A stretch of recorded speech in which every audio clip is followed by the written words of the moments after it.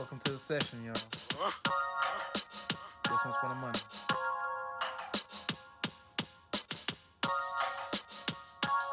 Let's pull the 2-seat out, baby.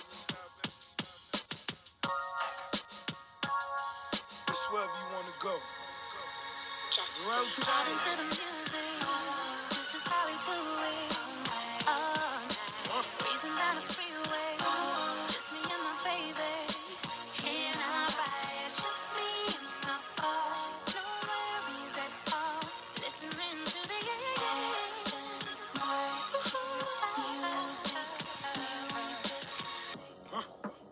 Would've came back for you.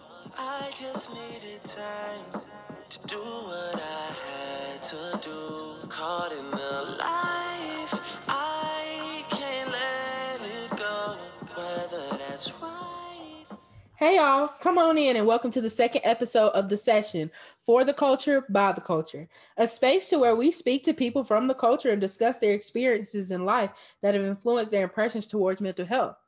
On today's episode, we will begin the discussion of the stigmas of mental health for Black men. It is highly important within our society today, within our society over history, that we have this conversation of the Black man in America and his understanding of his own mental wellness and what he does to get to therapy or seek out mental health services. I think it's very important to discuss that. And so for today, I reached out to a Black man that I love and I respect with everything in me. He has been my rock for the last 5 years and my biggest support in everything that I've done. Not only is he a great supporter and a great partner to me, he's super talented in his craft, which he'll tell you about in a minute. I am beyond excited and truly overwhelmed to invite him to the pod today. He is none other than, once again, the amazing, the super talented, my baby, Daquan Frazier. Come on, Daquan, introduce yourself to our pod today. Tell us a little bit about yourself. Well, thank you for that lovely introduction. It's me, Quan. You know, most people, I don't normally go by the Quan, but just call me Quan. But, you know, a little bit about myself. I'm a chef by trade. You know, I went to culinary school. That's how, you know, I moved to North Carolina. I'm originally from Ohio State, go. OH. Yeah, IO, okay. exactly. But anyway, moved to North Carolina in 2012. Went to culinary school. Finished culinary school about 2014. You know, then I was out here in the world, vibing, chefing, doing a little something. Who you meet in 2016? Migos. It's a lovely concert. Oh boy. No, I met a lovely person in 2016. Speak on her. What's her name? I don't remember, boy. but she's lovely. Okay. But anyway, you know, a couple things about me that, you know, are important in my life.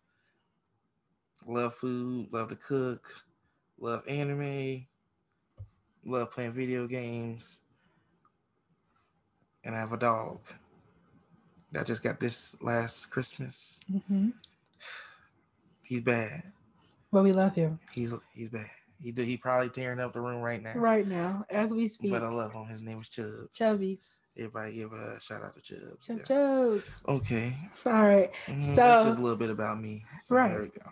So that's Daquan, aka Quan. I like to call him by his government, Daquan. And yeah, I'm super excited to have him on here.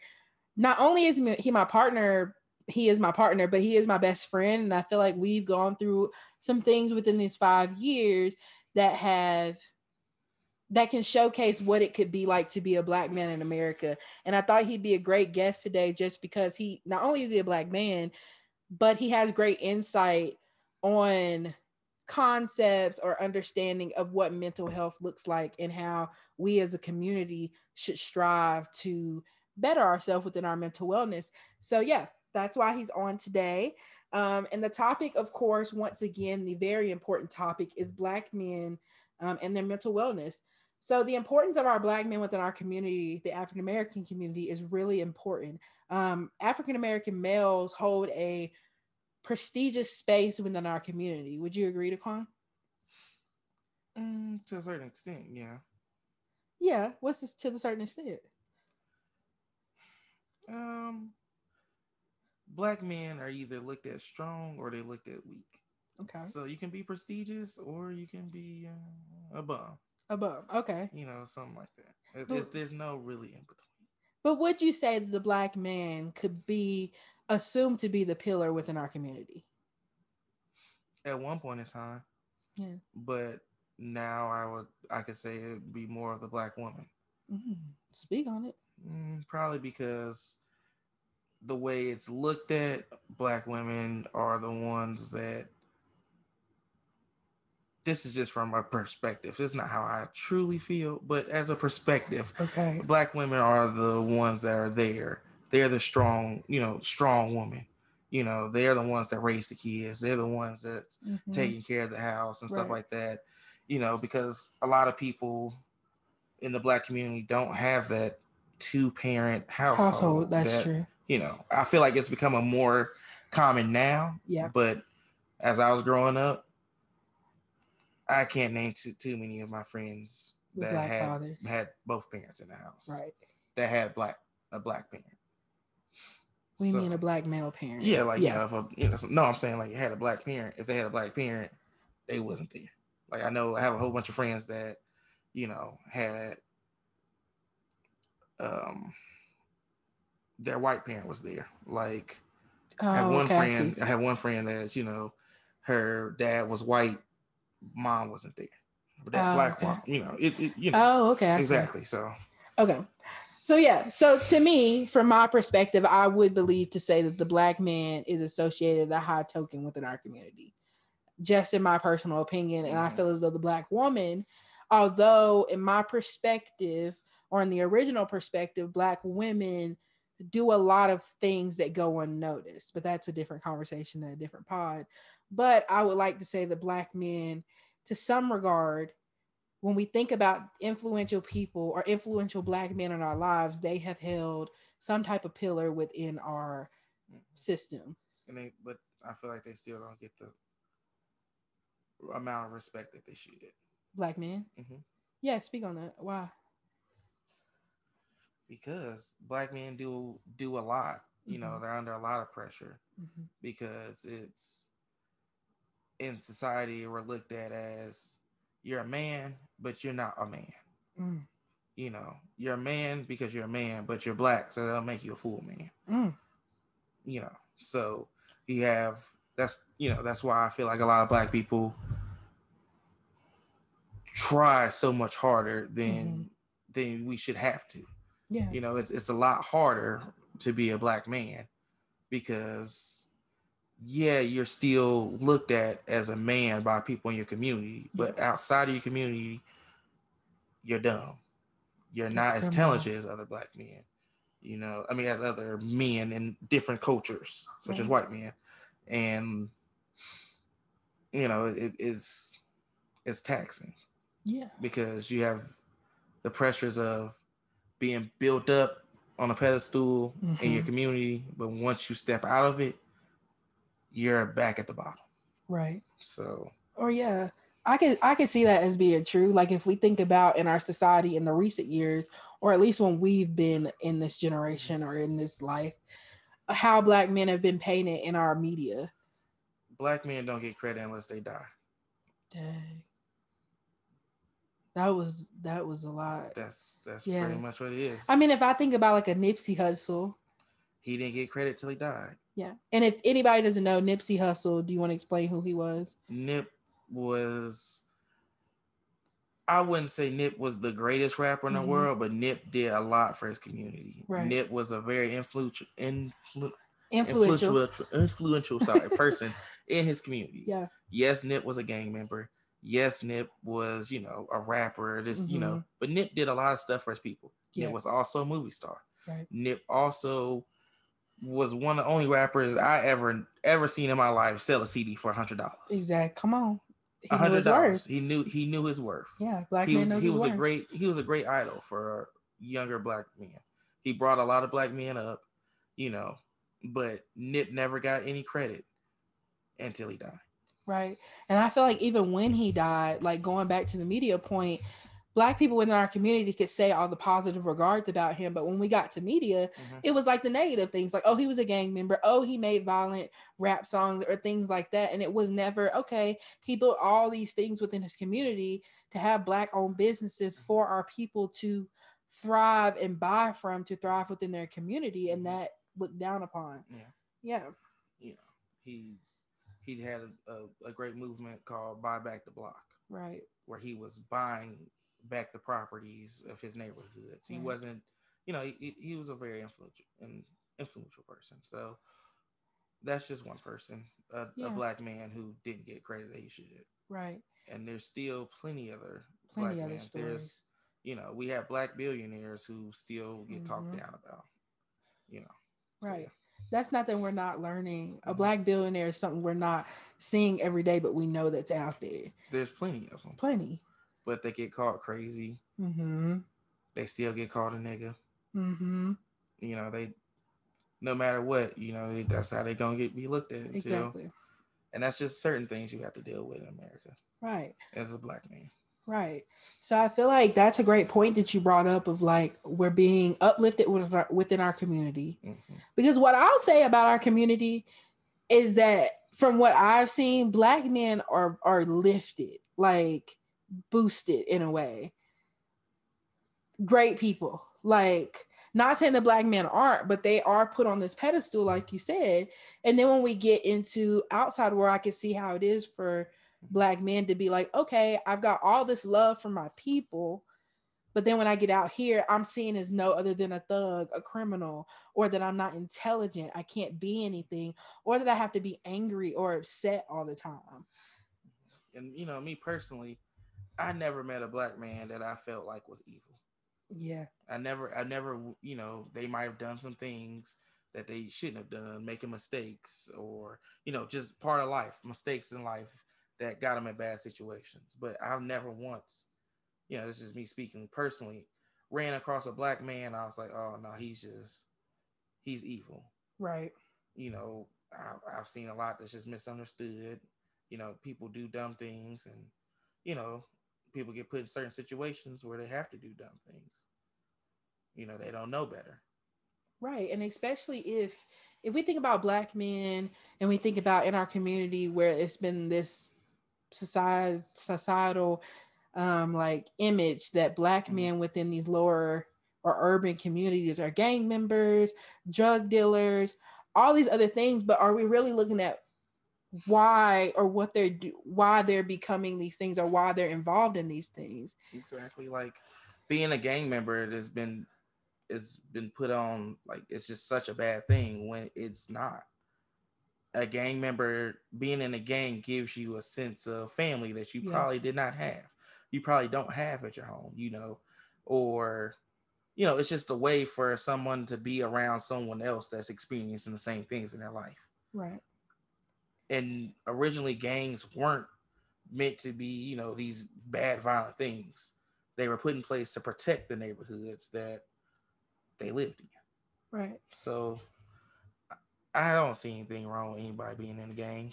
I think let's preference it though. I feel like there are things that, and for the listeners out there, I want you guys to not misconstrue what we're saying of, okay, it's nothing wrong with being bad in the gang. We're not promoting that people be in gangs. We're saying that if you are a gang member, can we at least look at why they have become a gang member other than violence itself? Exactly. Like, we're not saying that it's okay to join a gang and go shoot other people or do bad things. We're just saying, can we really look at the reasoning for them becoming into these spaces? And I would say the same, and I would argue the point for those who say, well, Black men that live in urban areas are selling drugs. I would argue that as well. Can we look at the reasoning why they got into selling drugs? In my opinion, I don't think anybody's selling drugs for the fun of it. I don't think that anybody is selling drugs for the fun of it. There are some people that are selling drugs for the fun of it. But I'm talking about in an urban setting where you need financial gain, because let's not act like people aren't out here still, especially in the Black community, still struggling. There's a difference between our white counterpart selling drugs and a Black man selling drugs. Completely different. completely different. Completely different. Yeah, And I'm not saying one of that them fumbled the bag and the other Yeah. one never had the bag. So, you man, better say a bar. And not saying that all black men are from urban areas. That's not what we're saying. All black men are more than one dimensional. They're from every different and not area. all black men in urban areas sell drugs. Thank you. Not all black men in urban areas are in a gang or Yes. anything like that. Yes. In a bad gang and something like that. But if I'm to be honest, if I was not, if it wasn't me and you, right, and we didn't understand that understanding of what we just said, and if I put my footsteps in the idea or the mindset of somebody that thinks that way or says, okay, all black people are associated with one thing, and they saw you walking down the street and they don't know your background, they don't know, they just see what you wear, they just see how you walk, them presuming that you would be a drug dealer or a gang member is the scary part about it. Yeah. Is like, that's scary to me. And I've gone through that multiple times in my life. Right. Just being presumed to be something that I totally wasn't. Right. For no reason. Because this is a black man, no offense, that's not a gang member or a drug dealer. He's not. He's a kind black man. A black man that's not one dimensional, right? That, like, if you saw some things that he's interested in or things that he likes, you wouldn't quote unquote say that's a black man activity. But honestly, what the hell is a black man activity? Black men can be whatever they want to be. It's just the labels that they have on them. But yeah, so kind of coming off of that, what was your experience growing up? Because I know how it was for me as a black woman being taught what a black woman looked like growing up.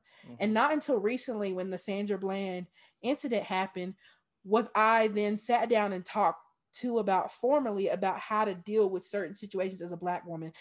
And with the Sandra Bland situation, specifically a black woman dealing with being pulled over by a police officer. And that doesn't have to be your same experience, but that's when I firstly got the sat down of, okay, things are getting real. And I felt like I could kind of be in the same shoes as a black man to have these conversations, but I really don't think so. So when was the first time when you knew you were a black man? And you knew that there was setbacks in being a black man within the society? Well, we'll say the first time where I realized it was setbacks in being a black man in society was probably my junior year of high school, going into my senior year, where I had a teacher who had no idea who I was in the class, because I'm not a person who's loud and rambunctious and, or just, I came to class right on time every day, sat in the back of the class, did my work, and let everybody else copy off my work because the class was easy to me. And the teacher failed me. And, it hindered me from almost being able to play football my senior year. And, I go up to the teacher and I'm like, why'd you fail me? This is all my work right here. You graded it. These aren't bad grades. What's going on? How did I fail? And he's like, who are you? And that right there, just, that was the moment where I was like, things are different. Right. Because I wasn't one of the kids in the class who were perceived to be, oh yeah, he's, that's that black kid that's always loud and, goofing off and throwing stuff. He had no idea who I was. He didn't even know I was in this class. Right. So, and I mean, we could just blame that on bad teaching. But, or it's like, and those are things that if somebody else heard this conversation that wasn't black or that wasn't a person of color, they'd be like, well, maybe you should have spoke up more. Yeah. But in my head, the first thing that says is, okay, well, is it because he's not this stereotypical black person or black man? Because the intelligence was there, but you still failed him because you overlooked him. And did you overlook him because you didn't think to look at him because he was probably the only black person in the class, right? Or no, it wasn't. The class was full of black people. It wasn't like I was the only black person in the class. But that's just one example. But the guy, turns out a couple later, he got fired because he was racist pretty much. Okay. He totally, he cussed the kid out, said some words that we ain't gonna say on here. Right. Public news, you can go see it. His name is Yeah. Brown. But anyway, But it was still something there that to you was like, okay, Mhm. being that I'm not the typical black man or Mhm. the typical what my white counterpart would think of, in some turn is some type of microaggression or some type of microevaluation that's just not cool, right? Pretty much. So in that experience, that was the first time that you said you generally knew that things would be different because you were a black man, right? Right. So prior to, just to include everybody in, and I don't think this tells your business, Daquan, but Daquan is one of two boys. So his mother has two black boys. So kind of what was that conversation between your mother, your grandma, your grandpa about how you should move out here as a black man?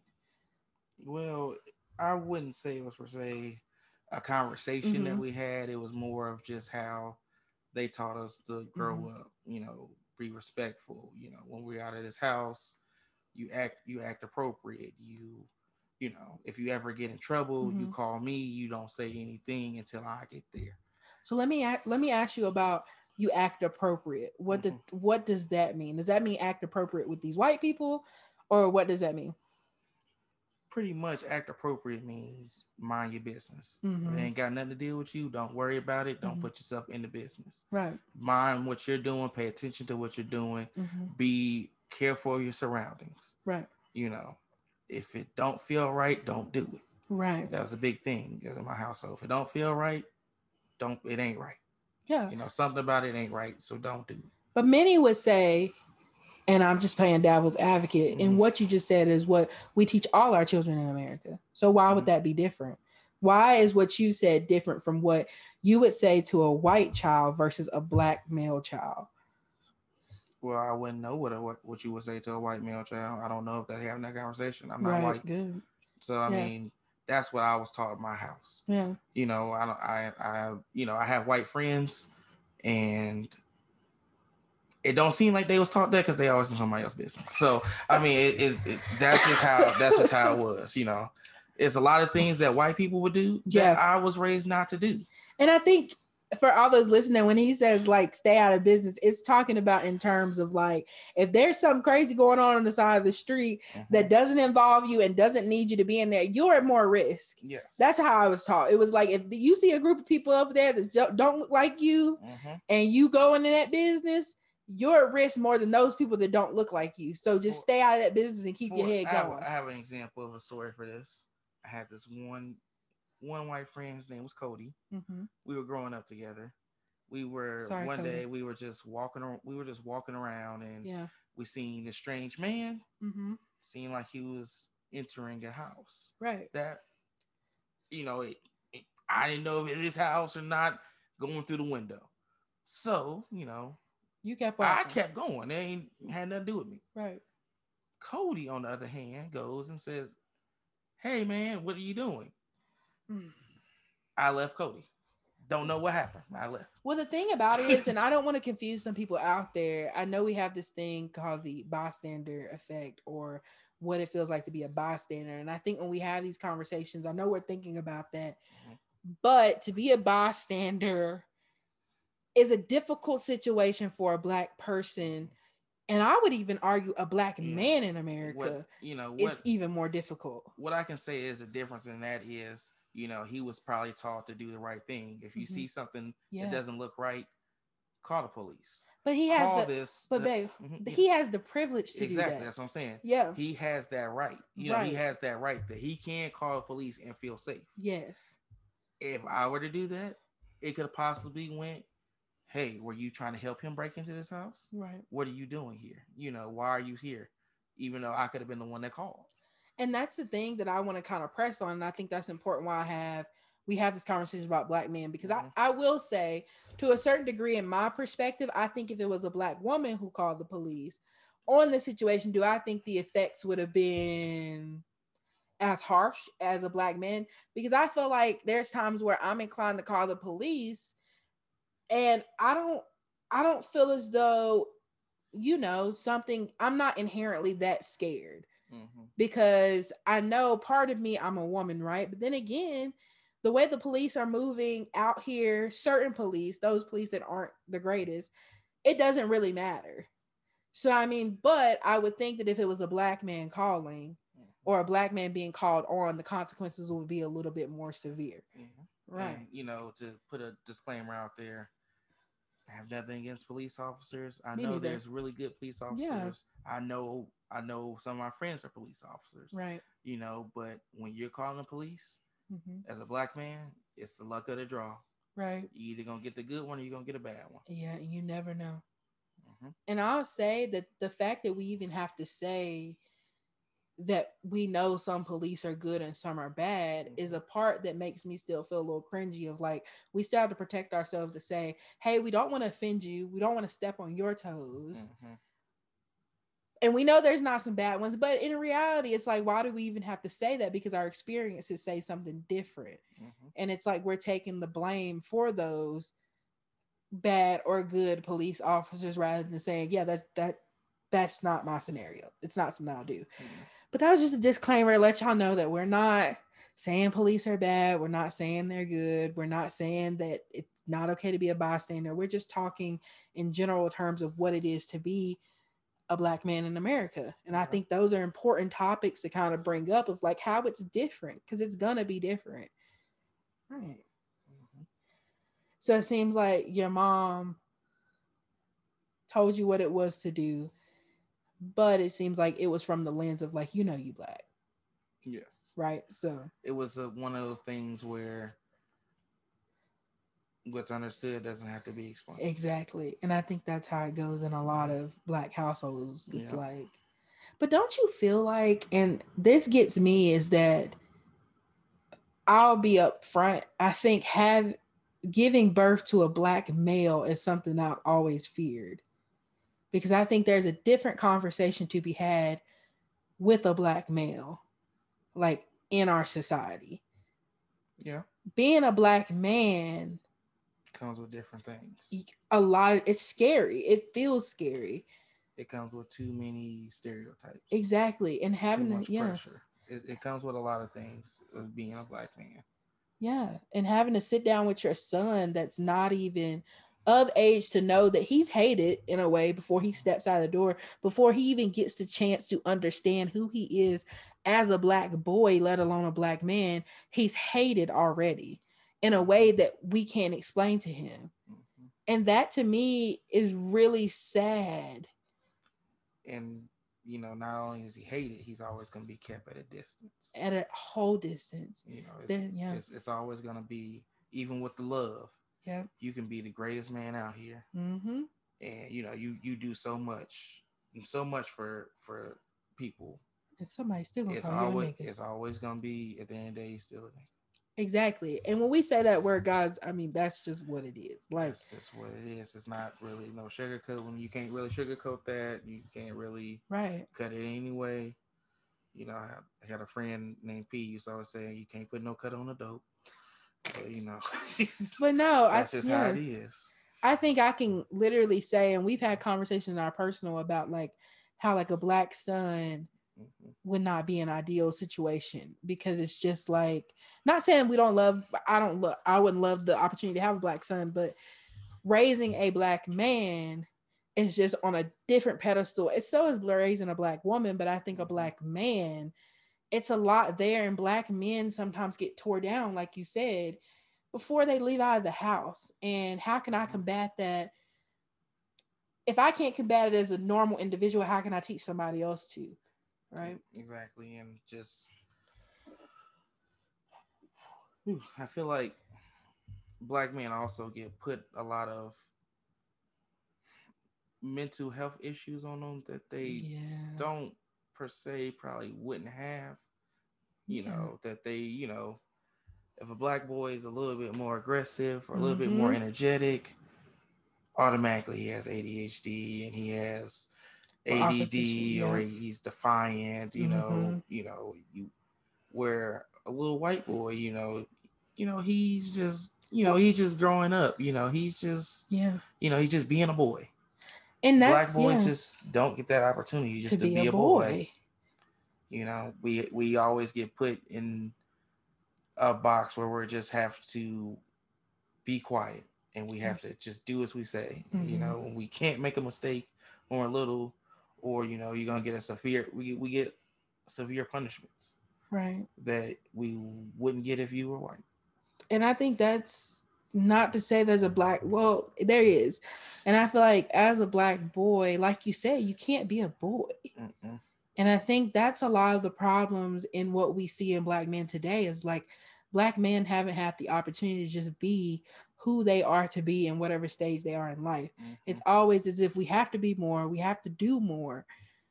It's like we're running this race and we haven't got to the finish line.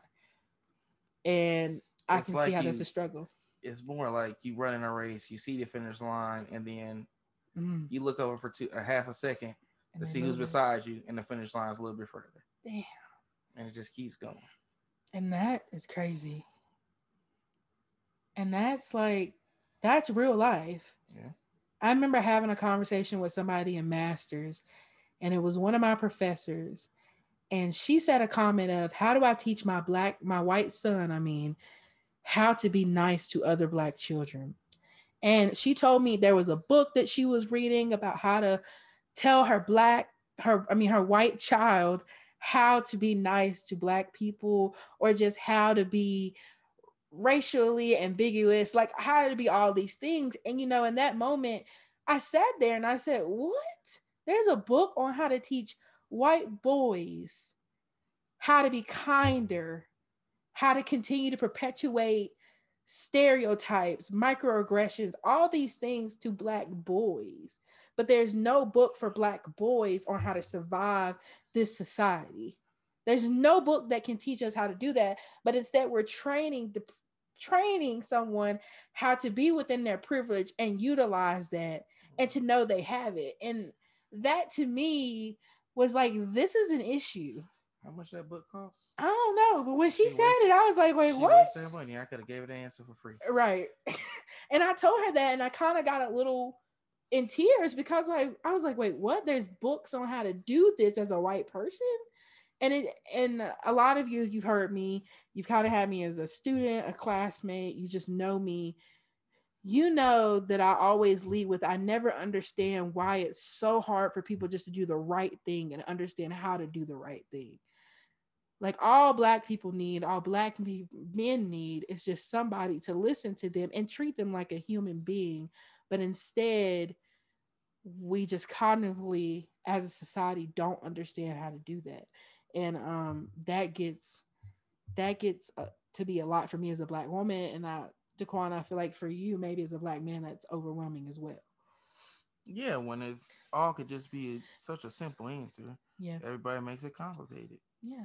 But I don't think everybody makes it complicated. I think our society and our history has made it like systemic racism is real. You know, and it works both ways because just how, we've been put down and everything throughout the years, the white people are taught how to put them down instead of just letting them be who they're going to be. And I don't think white people, and this is not a bash on white people, I think that it's such a generational thing to where you just don't understand. And we've had conversations with coworkers of ours in the past about this, and it's like they just don't understand that these things have been passed down. And I enjoy when white people come and say, hey, I've had this really weird experience growing up and I don't like it, and let me know if that offends you. And that's a difference in understanding and owning that you don't understand, and you're like, how can I just do this because all these things have happened? Whereas another is like, if you're just being rude and you're like, I don't want to change, I don't want to do these things. Exactly. So that's understandable. So we kind of got off target, we kind of got off task, but I think in talking about black men, that conversation was necessary. What do you think? Yeah, I do. Okay. So I kind of want to get into your business. Now, I know your business, but they don't know your business. So I kind of just wanted to ask, you mentioned earlier about like having run-ins in certain areas that made you understand what this world views as you as a black man. And one of the questions I kind of have is that, are there any personal stories that you would like to share about your traumatizing experiences with being a black man in America? Is there any incident that speaks out to you? Let's see. I can have a couple, Yep. but Just one. okay, I can give one, you know, as I said, I was a chef. Well, I am a chef. But I was working for this one restaurant. Shout them out because we need the people not to go there. 1180. It might in still be Boone, open in Boone, North Carolina. Hopefully it closed down. Thank but you. anyway, so I was working for the chef. This guy, he had a little bit of knowledge of cooking, this and that, but he's, he got hired as executive chef. No education. No education. Mm-hmm. No, I mean, that's not needed really in the world of culinary arts. It's more of an experience-based thing. Right. But anyway, I'm there, I get hired on, everything seems fine. And, he has me be a sous chef. I go over his menu. He doesn't have anything right for the menu. I, help him out with different recipes, such and such, and show him how to do different things. Everything's fine and dandy, until the owner of the restaurant wants his son to be the sous chef, who doesn't know anything about cooking. He's a really good guy though, but I mean, he doesn't really know much about what to do. Mm-hmm. So he wants me to train the guy and whatever. So I'm like, it's okay. It doesn't really matter. I'll train him. I'll help out, whatever. Because, there's a new restaurant. I'm just a nice guy. I want to see him succeed and whatever. And then, one day, me and the executive chef are just in the kitchen and he's playing some podcast where it's just blatantly just this guy spewing racist terms. And, he was a big Trump supporter and I forgot his name, but everybody knows him. Adam Jones. Which, not saying all Trump supporters are racist. Let's keep that in. That's her opinion, but okay. If just continue with your story, babe. Yep. Anyway, so he's at this time Trump isn't the president, but he's pushing for him. He's like, yes, this and that. But the guy's on the podcast spewing plenty of racist things. That's just like, why are you listening to this podcast and I'm sitting right here next to you? And it's the simple fact that he believed that it was not racist, that what the guy was saying, and that he likes black people and he has black friends, which is always to go to the black friends. Let's talk about the black friend. Is ridiculous. I know who that black friend is. Who is it? Joe. Oh Lord. Coon Joe. That's another topic. That's a disappointment. Shout out Umar. But anyway. At that point in time, I was just, after that, I was just like, I see what type of organization this is, and had enough, wasn't dealing with it anymore. And that was just one example in the workplace of where a black chef doesn't get respect. Right. And then, he goes on and says how, I'm not a good employee once I stop talking to him. Yeah. And once I stopped defending him to the servers and, how he was and stuff. And, I became not a good employee. I became all these different things that weren't true. Right. That's never been said about me before in my life. And, I've held different positions, different sous chef positions at way better restaurants and way better companies than this. Right. So here's what it is. But that's just one example of just workplace, as a chef, as a black chef, honestly, what we go through. Right. And, it's still happening to this day for the most part. Right. So it's just certain things. Right. And I feel like and this could be Daquan's example of what it is to be a black chef, a black man in America, are synonymous to one another, right? And many times, many black men that are in the workforce, you come up with all these things, you're more qualified, you're all these things, but once you stop being what they want you to be or what they presumed you to be, then all of a sudden you're no good, you're turned into these bad things that you're not. And I think that can be any other experience that black men have had in our society in general. Yeah. Would you say that? Yeah, I just say it's hard. It's extremely hard to hold a position of power, Yep. but it's that much more harder to be black in a position of power. Come on. I've seen, a sous chef, for people that don't know, is executive chef, sous chef. Right. Right. That's pretty much how it goes. I'm his right hand man in the kitchen. Right. So I've had one executive chef in my life that was black, Mm-hmm. and it was so much harder on him than it was for the executive chef who was white, who had no idea what to do in the kitchen. Right. Caused the man to have a drinking problem. Everything. Because there's so much more pressure on him than it was for the white chef. Right. And even and that's not just within the business. That's where it's health inspection time. The health inspectors are way harder on us.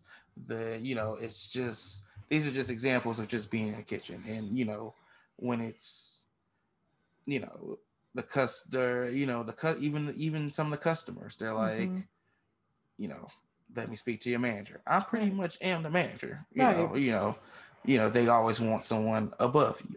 Right. So it's just different things. It's just, yeah.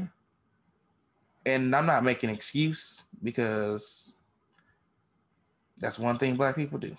We work hard, and we don't make excuses. Yeah. And we're gonna complete our goals. I mean, even if it's turmoil, right? We'll complete our goals. Exactly. And I feel like, and I think that targets straight on. And I think maybe our listeners is like, well, that's not the story we really want to hear about what it's like to be a black man. But I think our black men in our community work. Yeah. That's one thing that I can say. I done met some black men with no job, but I done met more with a lot of jobs. And it doesn't even have to be a job that they just have. Working in general. Yeah. Yeah. They're working towards something. Black people have ambition. Yeah. And I feel like when you're put in a place where you come in very ambitious as a black man, to have that taken away from you is not the greatest feeling. And I think that is a great story, or a great personal experience to talk about what it is, what one aspect of it is to be a black man in America. And I can also go off the other point of being a black man in America. We work too hard for people that we should not work too hard for. Exactly. I've seen plenty of times where there's the guy in the restaurant who comes to work every day. He busts his butt, this, that, and that, and knows so much more than everybody else. And, he still get treated as he's just a pizza cook. He's just this, that, he's just this, he didn't put in so many years. We don't get the respect sometimes, even though we're busting our butt for someone that doesn't give us the respect. And I feel like that's in our nature, right? I feel like, and I'll just speak to the black community, I feel like we have been so oppressed that sometimes we forget that we can do things on our own. Exactly. And then even when we do things on our own, we kind of get skeptical on it because of what this society has told us about the things we can and can't do. If I think about black people owning businesses, there are certain business loans that we don't qualify for. They say for other reasons, but at the end of the day, it's because we're black. In some manner. There's still these things going on that still like hinder us from getting to where we get to have us in these situations that we're uncomfortable in 24/7. And I feel like that's a great conversation and a compliment. And I know, and I want to let everybody know that on this podcast, and I want to reiterate, whatever experience that like my guest is feeling or they want to share is their experience. And I feel like sometimes as black people, there are some other experiences we had that aren't so comfortable to speak about, right? So a lot of times when we're on here, I'll relate it back to the topic in a way, because there are some things that happen to us on a daily basis, or things that have happened to us that are not things that we want to discuss out loud. Exactly. And, I just feel like this is just a perspective from just my everyday life. Right. I've had things happen to me outside of my everyday life that, shouldn't have happened. Exactly. And it happened because I'm just black. Right. I shouldn't have to be in a store trying to buy my girlfriend a gift and someone is on my hip. Right. Asking me, are you going to get this? Are you going to get that? I almost Or, used the yeah. Gucci Man reference. Or I you might. shouldn't be, or or you shouldn't be like, I'll just add a sliver of it. Because Okay. as a black woman, as a black girlfriend to this incredible black man, this got me up in arms. A situation to where you're being pulled over and they're assuming there are drugs in your vehicle and you get harsh treatment, and that's not the truth. That to Yeah. me, that incident was an incident to where all this Black Lives Matter stuff and how us as a people were coming up to knowing who ourselves, that was an incident that happened to you that was completely ridiculous, unnecessary, and it was life threatening. And it was something that we as Yeah. a whole had to deal with and understand. And I think that shifted our perspectives in some ways on what it is to be Black people in America. I mean, and at that point in life, this happened. That situation which Lyric was just explaining, something happened to me a few years ago, which wasn't my first run-in with the police. Right. When I was younger, probably about 18, 19, got pulled over with my friends, and we were all, had to sit out the car, and Right. we was late. We were coming home from a club. It was summertime. Right. Just doing normal things. We shouldn't have to be searched for in our car because Yeah. we're coming home. Right. We're coming home late and we're Black. Right. And the incident that happened a few years ago, I was driving back to my home and got pulled over. I was in the wrong. I was speeding, yes. Yeah. But I had no marijuana in my car. I had just barbecued, had some food. Good barbecue too. Food. I don't even talk. We can go into the food all day though. Don't know if you guys, if there's smokers out there, but we know a difference between weed and food. Okay. So, idiot cop pulls me over, tells me to get out the car. Yeah. And I'm like, I told him no, I'm not getting out the car. Right, because you're right. Yeah, then he, proceeded to pull a gun out on me. Mm-hmm. So I was like, okay, we gonna get out the car. We gonna get out the car because I'm not gonna die over a plate of food. So he proceeds to throw all my stuff out the car. Everything in his car. Everything, the food. Yeah. Pissed. But messed up his car. Messed up the car. But tell him the kicker about who showed, like. Then, I'm on the side of the highway handcuffed. Mm-hmm. And, another cop has to come to my rescue, mm-hmm. ask him what's going on, what's he doing. And the cop, pretty much yelled at the other cop. I'm guessing he might have been a superior officer, not too sure. But, he told me I was all right and I could just go. Right. He gave me a ticket for speeding, of course, but still, right. Should let that slide. But anyway. Honestly. But that's just one example. But that's just one incident to where I think it's important to highlight because it's like, what if that cop wouldn't have shown up? Yeah, I could have been another statistic. Or just another dead Black man on the street, and that's painted as a thug and a criminal and all these things. That's why I said I would have been a statistic. Statistics aren't always right. And I feel like that experience, and sorry to put your business out there, but I think that experience too is one of the things to where I think us as Black people, we try to forget and we try to say, okay, that's just okay. That happens. It's gonna happen. And it's okay. And I think that's not okay. And I think that we as a society have to do better in understanding. And for you as a Black man, like you said, it could have been different. It's one of those things where, I recognize that being a Black man, I'm feared. Yeah. And that cop acted purely out of fear. I don't think so. I mean, out of fear because of what he's heard about. Exactly. Okay. Yeah. Of what he's, might have seen and heard stories from other cops, Yeah. And when I refused to do something he said, he felt that's when the power ego, power trip kicked in for him. Right. And he viewed me as someone that's disrespectful, someone that's not, not a good guy. And, I had to take that one on the chin. Because normally if I'm met with resistance, I'm normally going to fight back. Right. But I had to realize at that point in time, this man is losing his mind, and me as a black man, I had to step back.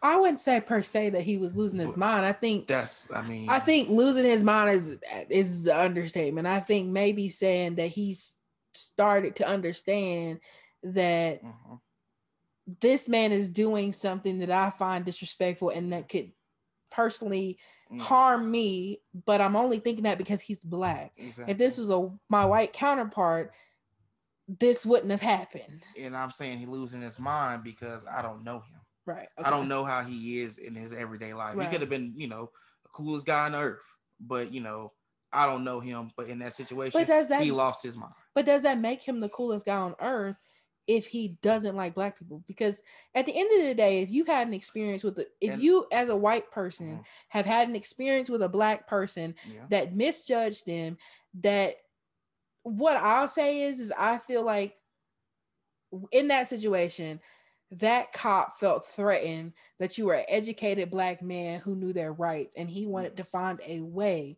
to make you understand that, hey, and I'm gonna use slave terms of like, hey boy, sit down and do what you're told. Yeah, and I feel like that's not because I can't just sit here and say he didn't like black people. I just know when someone is afraid, and that man was afraid. Right. And for reasons that he shouldn't have to be afraid of, but he, just because of how black men are viewed in America, he's afraid. Right. And he has a gun, which gives people false sense of power. Right. So in that point in time, that's one thing. That's one of the biggest struggle that black men have to go through. Right. Is swallowing your pride at this point in time and taking an L. Right. And that's what caused, and I feel like that's one of the things why black men are so angry. Right. Because we have to do something that we don't have to do. Right. We shouldn't have to do. Sorry. Not that we don't have to do, but we shouldn't have to do. And I feel like that's what causes a lot of black men to be angry at the world and, want to buck the system. Right. Instead of creating a new system or making this system work better to their advantage. Yeah. And I think that is completely true. Yeah. Like, I think that hones into like, it circles it back around of how black men are viewed, kind of like our first points. Yeah. And I think, you're right. Like, how it felt, how it is. I can only commentate on what I feel, and it could be urgently because I have a urge to you because you're my partner, or it could just be that I'm a black woman and I'm in this space of let's protect our black men to the fullest. Although sometimes you black men don't protect your black women, but that's another conversation. That's just urge me. Y'all want to run the mass, so go ahead. That's what y'all want to do. All right. You see what happened? I love a little interracial relationship now. Oh, okay. All right. You seen your buddy? Umar. No, you seen nobody for the Seahawks? Let's get to it. Okay. Interracial, huh? That's another day. You seen what her white king did? Yeah. Look what she did. All right. So, with that being said, you spoke on a lot of things about anger, emotions, different type of things. And it wouldn't be this podcast or the session if we didn't kind of integrate our mental health into it. So, why do you believe black men don't seek help when it pertains to their mental wellness? Like, what are some stigmas? What may have caused it? That goes back to the very first point of black men are put on a pedestal. Any sign of weakness, we get turned on, and that could be could be a sign of weakness. That going to therapy. Whoa, why are you crying? Why are you expressing yourself? Are you gay now? Some to those type of points of that anything that's not super masculine, can be looked at, and that's mainly by something that's placed on, not, I wouldn't say more by the women, but it's more by the way another man would look at someone and say, for lack of better words, you ain't gonna get no women being like that. Right, being soft. Women like a hard man. Women like this, that, and that, which in turns is totally not true. But that's the way society has placed us. And I feel love like, my soft man. But I feel like That's just not, that's So- the big reason why. And there's also the other reason, Of which what? I said before, Mm, mind your business. okay. And don't be going and don't Tell the no business. business. You Okay. know? And a lot of black men go through so many struggles, Yeah. especially ones that's out there and in the fields and in the streets, street life, and they just not, it's a lot of stuff you Yeah. can't talk about because it's deemed illegal. But they, a lot of black men go through Yeah. hard stuff that Yeah.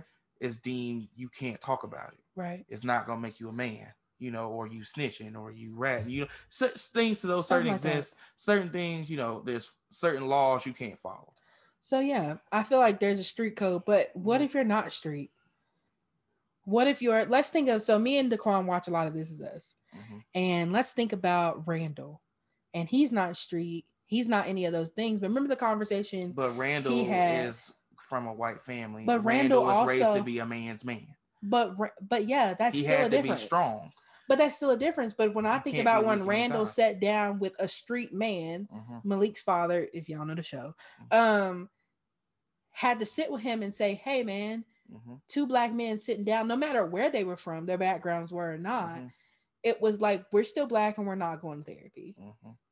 And do you think that if you had somebody to come in that was another black man that spoke to you about going to therapy or seeking out some wellness for yourself, would that make you want to go? No. Mainly why not? because it's not a comfortability. Okay. And I wouldn't say that. And do you mean people, like a comfortability with the therapist or with a random therapist? Okay. I feel like black men do have therapy. Yes. And that therapy is with each other. But what if y'all don't know? What do you mean if you don't know? What if you don't know what's okay? So my thing about that is, and I agree with that statement completely. I feel like I think black women are more vulnerable to go to therapy. Black men, though, it seems as though, like you just said, as long as you have another black man or another person you can talk to about, that's your therapy. And I feel like that's a difference from saying like two white men getting together and going to therapy, because white men still have some kind of privilege or some kind of thought of, let me go to therapy. Whereas black men are saying, I can only talk to my homie, my homeboy, whomever about this. And that's going to be my therapy. And then there's still certain things you can't even tell your friends. You can't even talk to your friends about because you don't want to be deemed as soft. But then don't you talk to your girl about it? No, because there's still certain things you won't talk to your girl about because you don't want them to feel a certain way. You don't want to feel a certain way about yourself. You don't want to be looked at in a certain light. So then my question is that if you're not getting it from your friend, you're not getting it from your girl, your partner, your spouse, whomever you guys want to call it, then what is that black man doing? Because that feels and sounds like self-destruction. That black man is sucking it up and being strong for his family. Right. And that's what we've been taught. Right. And is there something in you, and maybe because you dated a therapist, maybe not, is there something in you that's like, I don't want to do that struggle anymore? That's like struggle. I don't want to do that. Because and I feel like I feel like what everything I just said was way more prevalent in an older generation. You think? Than what it is now. I don't think. I feel like it is because now it's cooler to go to talk to a therapist. Yeah. A lot of people are making it cooler. A lot of black men are telling other black men it's cool to do this. Go to therapy. And and they're making it cooler. It's like it's not a bad thing. Right. I've seen plenty of black men who I would deem as cool say therapy is cool. Right. And it goes from the hardest to the softest. But can we talk about the way black men say therapy is cool? Because I don't want y'all to think black men out here saying, hey, bro, therapy is cool. They be like, I've seen people say, go ahead and get some help about that. No. Go ahead up the road and get some help about that. I've seen plenty of people say, go and talk to a therapist. Man. Right. You need to talk to a therapist. I have certain friends that, we've said you need to go talk to a therapist. Right. We've talked to them about it, and they're going through their personal struggles, and they've starting to take actions about it. Right.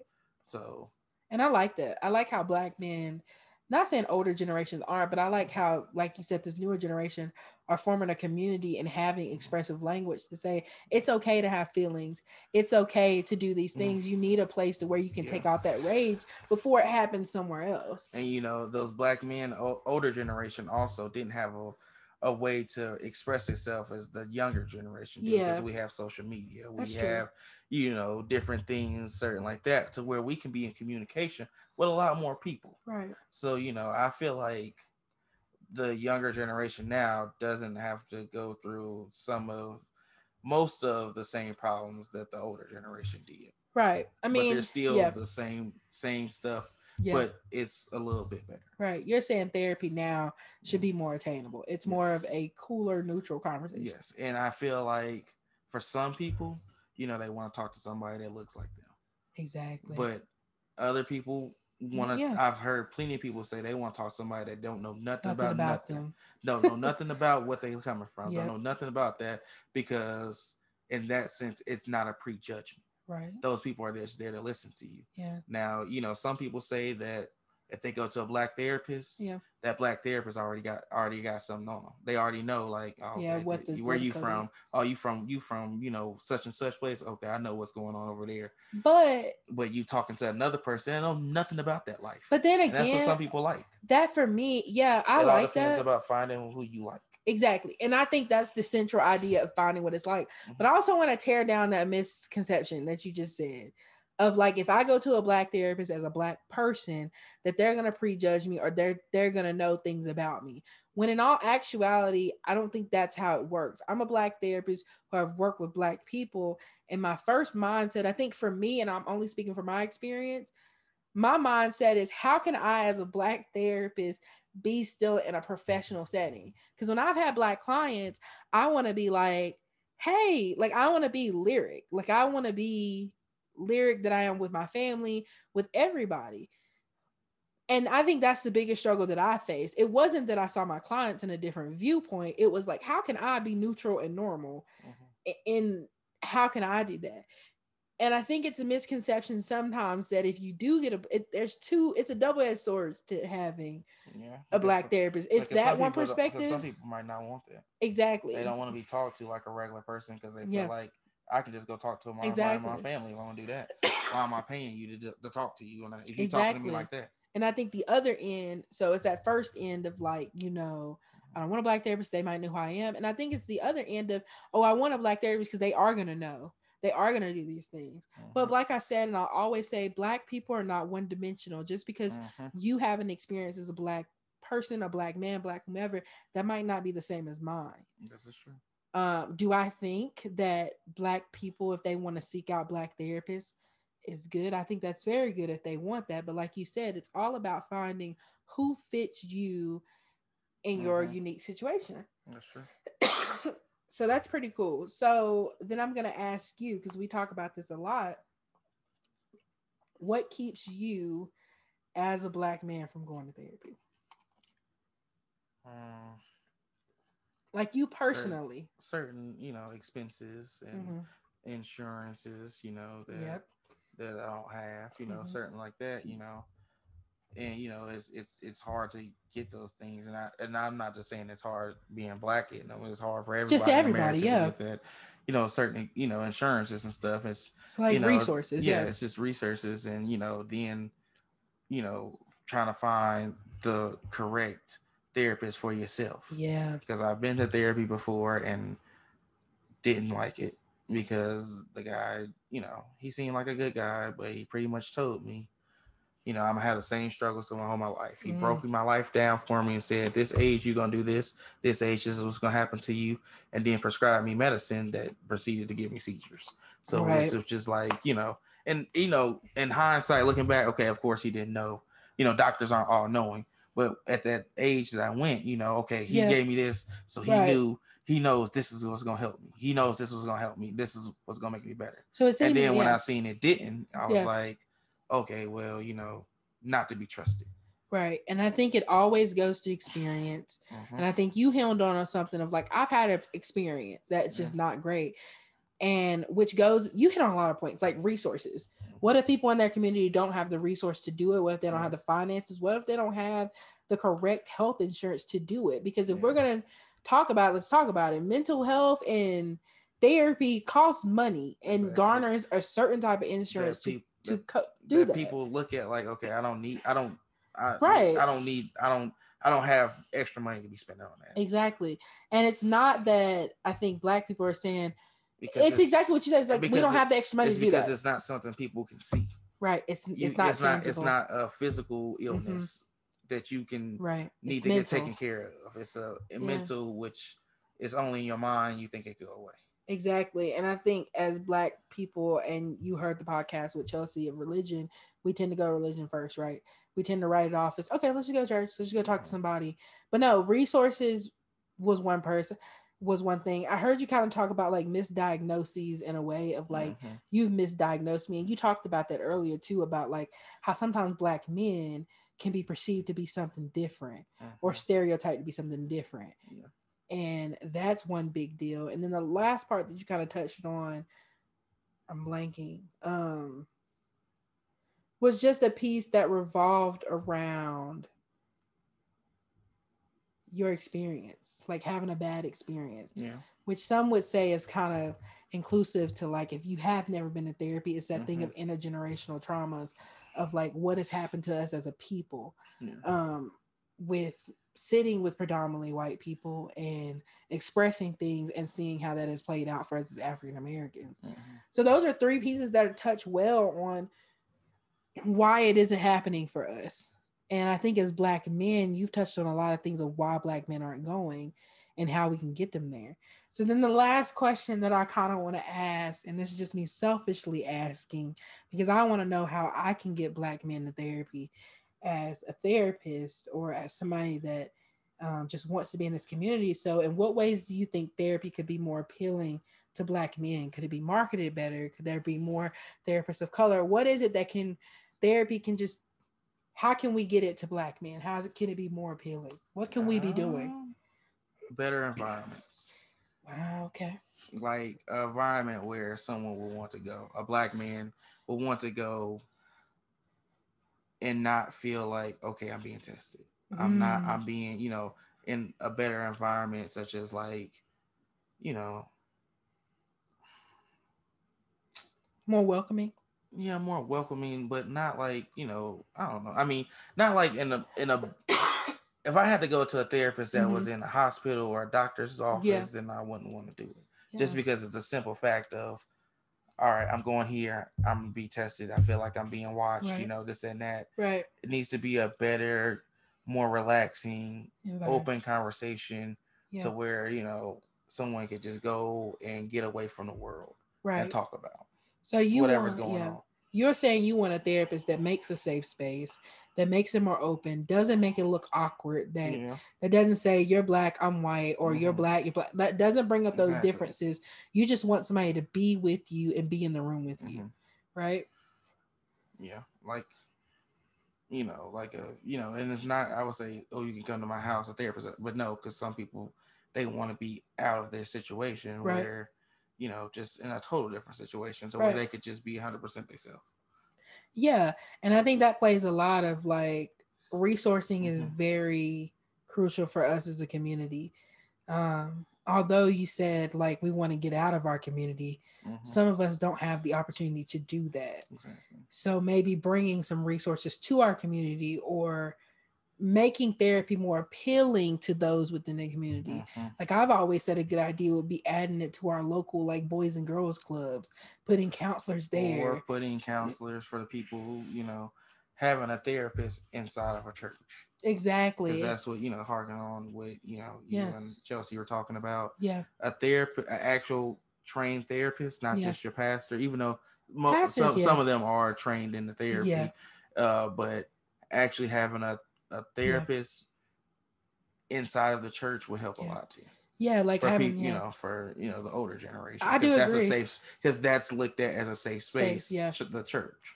Yeah, so. And I think it also comes around to, and one thing that we've discussed in like our knowing each other is that in me becoming a Black therapist, knowing where those pockets are and how to go talk to our community in a way that doesn't make them feel threatened. To talk about issues is important.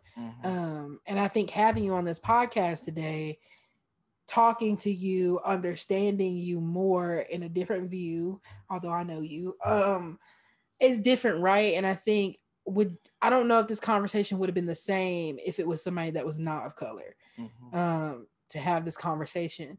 And not saying that for my therapists that are listening that you have to be of color to get inside the minds or the heads of Black people or Black men.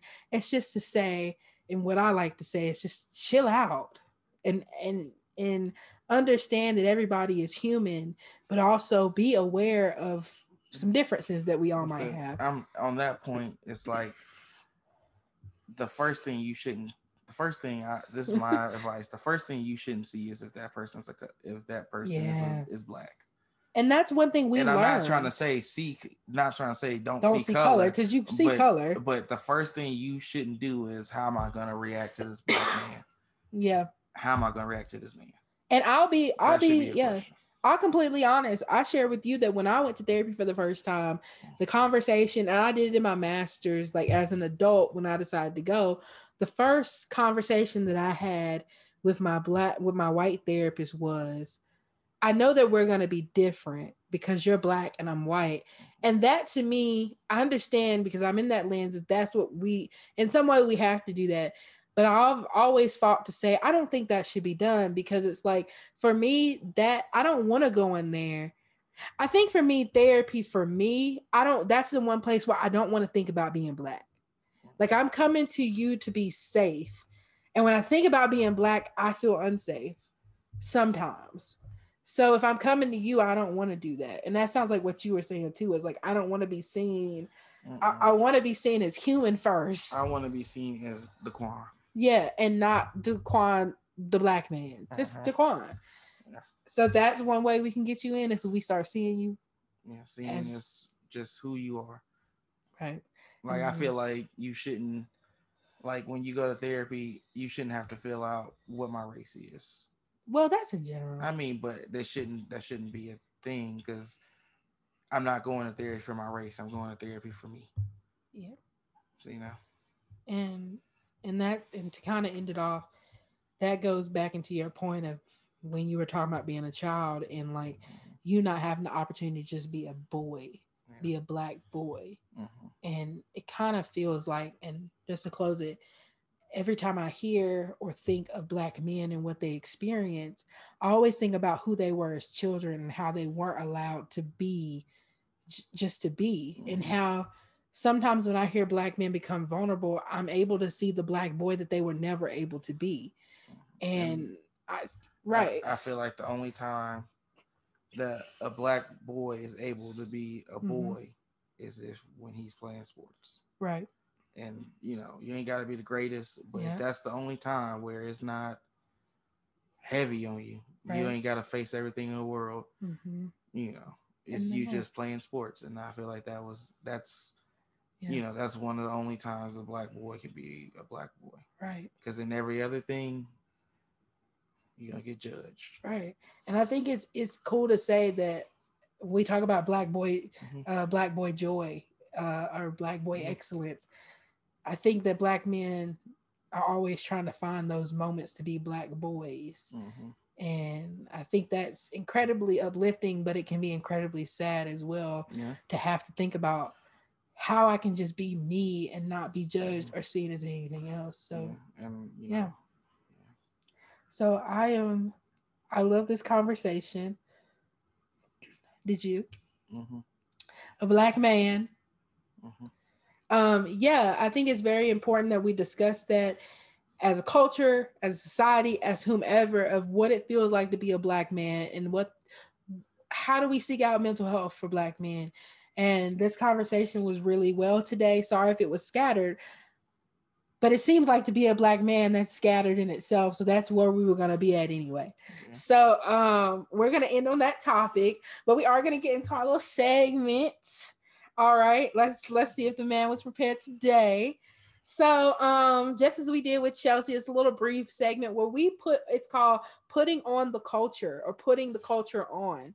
This is where we highlight black owned products, businesses, specific music artists, related to the topic, anything, just anything black we want to put out on this podcast to uplift somebody and to encourage our followers or our listeners to go buy from them, to go listen to them, just to go support them, giving black people a little shine. So, my dearest, who you put on for tonight or today's podcast? Let's see. Oh Lord. Okay. Come on, black man. You want me to go first? I guess. I Okay. guess I got somebody. Okay, you got somebody? Okay. So recently we just put on to this guy. I work with him. Lubbock, Real cool Texas. guy, Lubbock, Texas. He's an up and coming artist. You know, his name is Elijah Anthony. Go check him out on YouTube. His spelling of his name will be put in here. He's a dope artist. He got some good songs, got some good features. He's up and coming, and he's doing really good out here. So Right. go ahead and what was his name one more time? Elijah Anthony. Elijah Anthony. Mm-hmm. And he's specializes in rap music, I guess. It's R&B, more of anything. a hip hop music. Right. And he's not just rapping. He's good R&B music. Mm-hmm. Got a good couple good features on there. You guys should go ahead and check him out. Check him out. Give him a listen. Mm-hmm. He's on YouTube for right now. I don't think he's posted any of his music yet to like Apple or not in yet. Spotify yet. He's just starting to get everything together. Right. Get him some views. Get his confidence up, guys. Young black man just trying to do great out here and be creative and get his career going. So Elijah Anthony. Good. So Elijah Anthony on YouTube. So thank you, Daquan. Excuse me, y'all. So who I would like to shout out is a company that I haven't worked with, that I've been in talks with for a while. I ordered some things from them. There are Temple and Cardi. They're a black-owned business, and they specialize in nostalgic like tees and sweatshirts, capturing melanin moments in pop culture history. So this is just any movie that you've seen that is for the culture, that is by the culture. Sorry, a pun. And they have any shirts that signify that. Like today, I wore a really cool one that signified a big moment in Black history television when Will Smith and Uncle Phil had a moment that talked about Black fatherhood in America. And it's just simple things on sweatshirts like that. And I think they're a great business. They work well with me. And once again, their Instagram is Temple and Cardi. Great prices as well. So, is that all you had for your put on? I thought I might have had another. Wait, you put on two? But it's okay. We gotta put them on. Actually, hold on. Okay. One more. I do have one more person I want to put on. All right, get them together. It's my guy. Known him. He was my college roommate. He's also a Black chef. Come on. He the man's a wizard in the kitchen. Wizard. Awesome. This is for you North Carolina folks out there listening. Come on. Let them know, babe. Listen, if you need a plate, you need to go to Almighty Tay. Almighty Tay. He got you right. Is that his Instagram? Let me get his Instagram. So Almighty Tay. Almighty Tay. Okay. And we're gonna get his Instagram going. But yeah, great conversation tonight.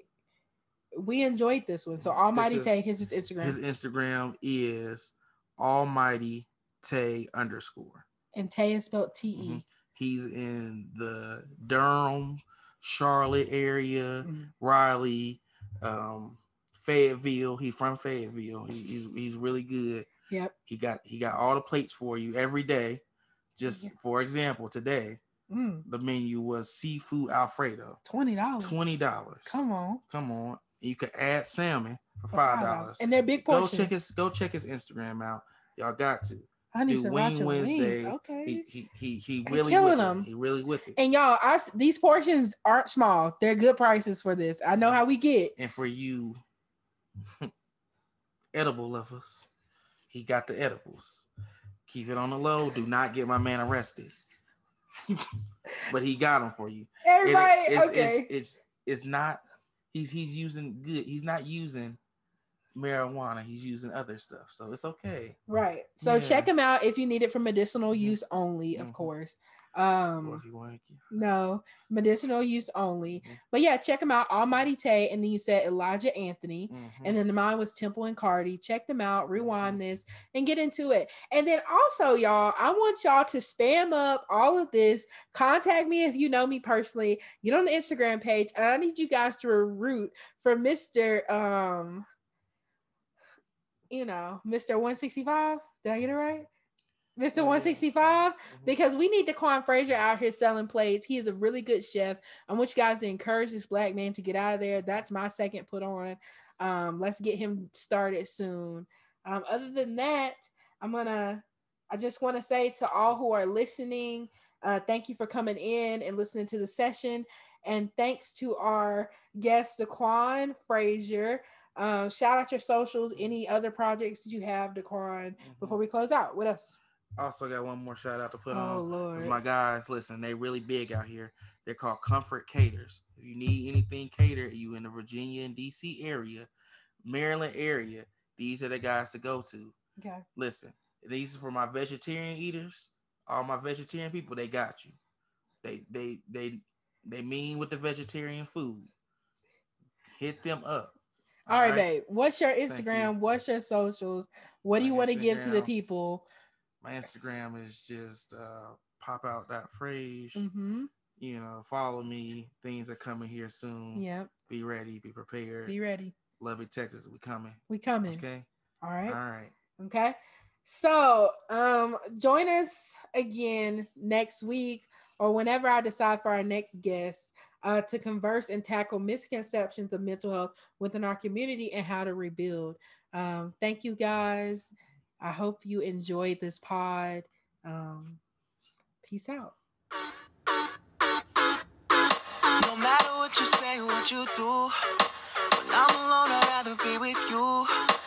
Got these other things, I'll be right by your side till 2005. Okay, hold up, wait a minute. All good just a week ago. Crew at my house, and we party every weekend. So on the radio, that's my favorite song. Make me bounce around like I don't know, like I won't be here long. Now the thrill is gone, got no patience, cause I'm not a doctor.